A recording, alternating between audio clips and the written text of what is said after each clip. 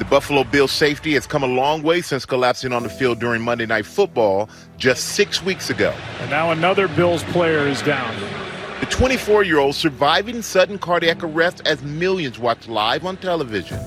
Well, this is the last thing you want to see. Let's go back to January 2nd. How were you feeling before the game and when you were out there? Normal? Super normal, feeling great. Can you tell me what you remember about the game up until the hit? I remember the things that we were focused on going into the game, just trying to get a win. Just seconds after Hamlin made a typical tackle, he stood up and then suddenly collapsed. You have the hit. You make the tackle. Do you remember standing up after you make that tackle? That's something I don't really want to get too deep into in the details of. The question on so many minds, what caused his heart to stop beating? You're 24, peak physical condition, could run circles around me right now. How did doctor describe what happened to you? That's something I want to stay away from. I'm here again with Dr. McCullough and Nurse Kimberly Overton, Nurse Freedom Network. I think what's impressed me and what I wanted to touch on is I heard you talk about the other side of what happened to Hamlin.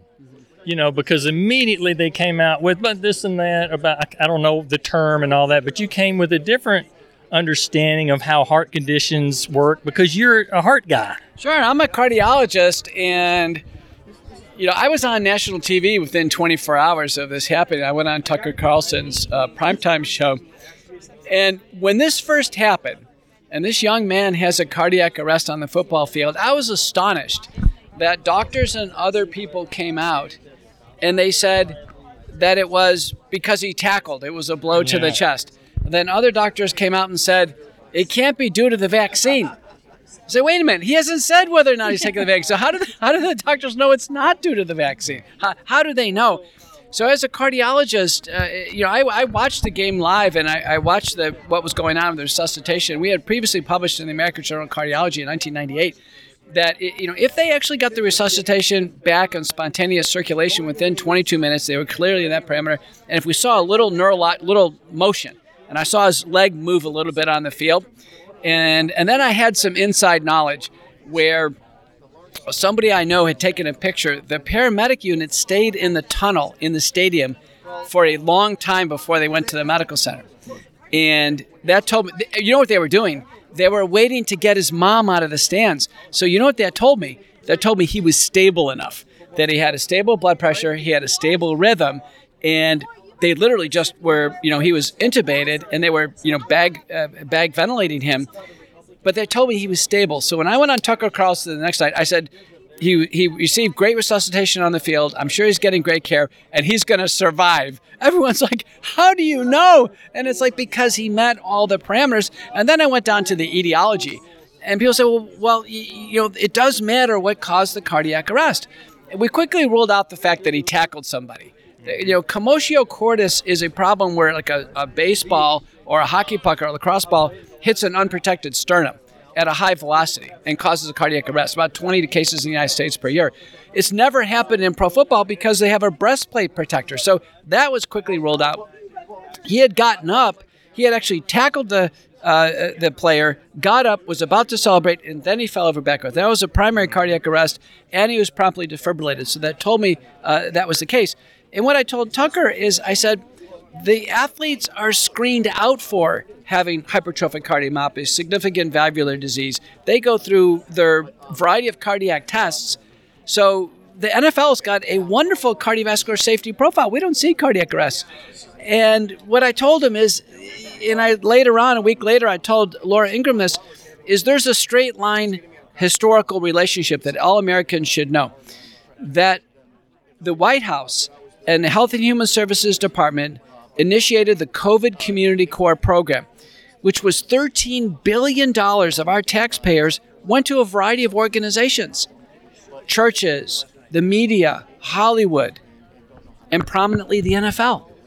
Our federal dollars went to the NFL to push the vaccines and mandates early in 2021. June of 2021, the U.S. FDA comes out and says the vaccines cause myocarditis or heart damage.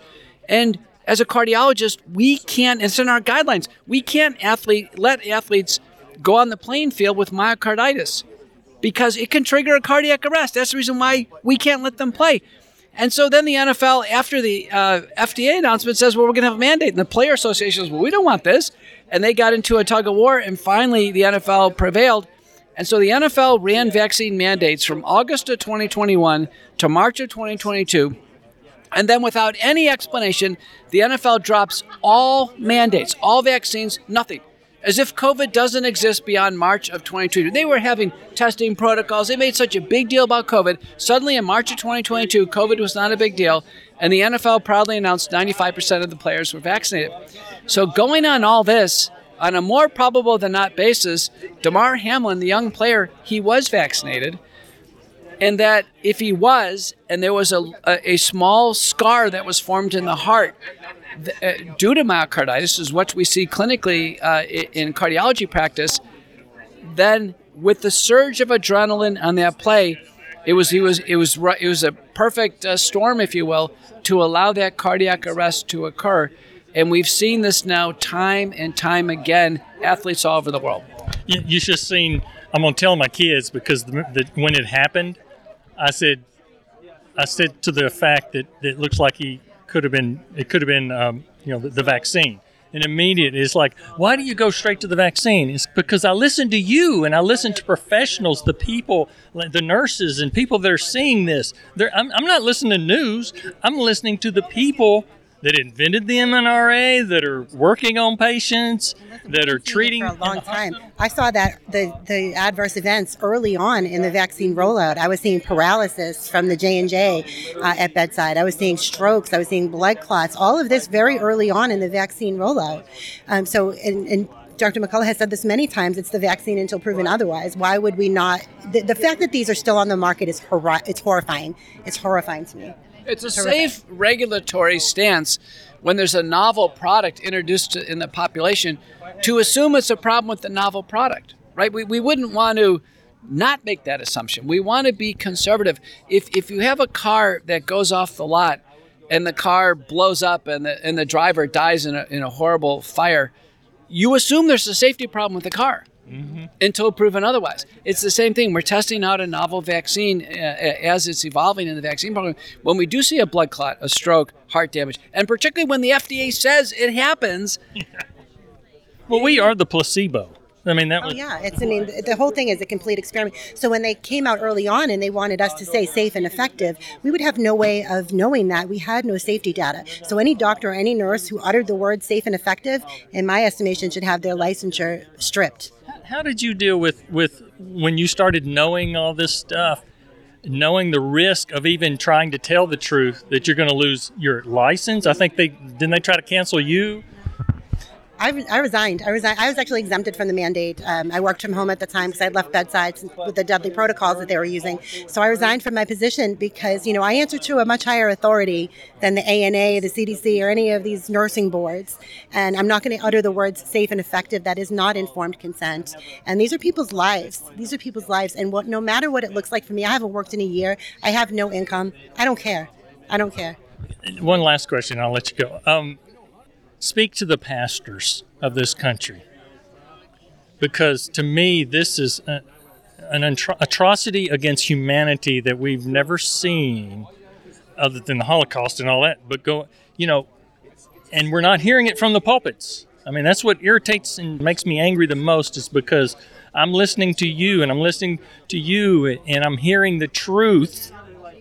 But then when it gets to the pulpit, we totally ignore it, and we're wearing masks. People in church are getting vaccinated by the groves and all this. So speak to the leaders of the sheep, because I know a lot of the sheep understand. A lot of the sheep. I left the church because I understood.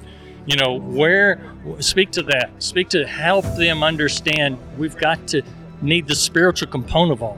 I mean, we absolutely do. And I saw the name of your podcast, The Remnant Revolution. My new organization is actually called Remnant Nursing. So I think it's interesting that we're really seeing a lot of end time prophecies coming true. And I can't believe that we're where we are in this point in history, but I think that we've all been called to this. I felt very called to this path. I know you do as well, Dr. McCullough. And, it's unfortunate. I think a lot of people are afraid to speak out. If you think about churches, they all have a 501(c)(3), they have that status that they are looking to protect. But again, these are people's lives. We have to start speaking up and speaking truth. And people, we need to inspire courage in others. That's what has to happen. Yeah, I think courage is a big thing, and I appreciate you guys for stepping out and being the voice that we need. And so just bless you guys very much for what you do. Thank you so much. Thank y'all. Thank you very much. Thanks again for listening to this episode of Remnant Revolution. If you liked what you heard, please leave a comment and rating in iTunes and Google Play. This helps us get heard by more people. And don't forget to share the podcast with your friends and family. Be sure to visit www.remnantrevolution.org to join the conversation, access the show notes, and keep up to date on important events and programming. To catch all the latest from me, you can follow me on Instagram at Remnant Revolution. Until next time, armor up, stand up, and speak up.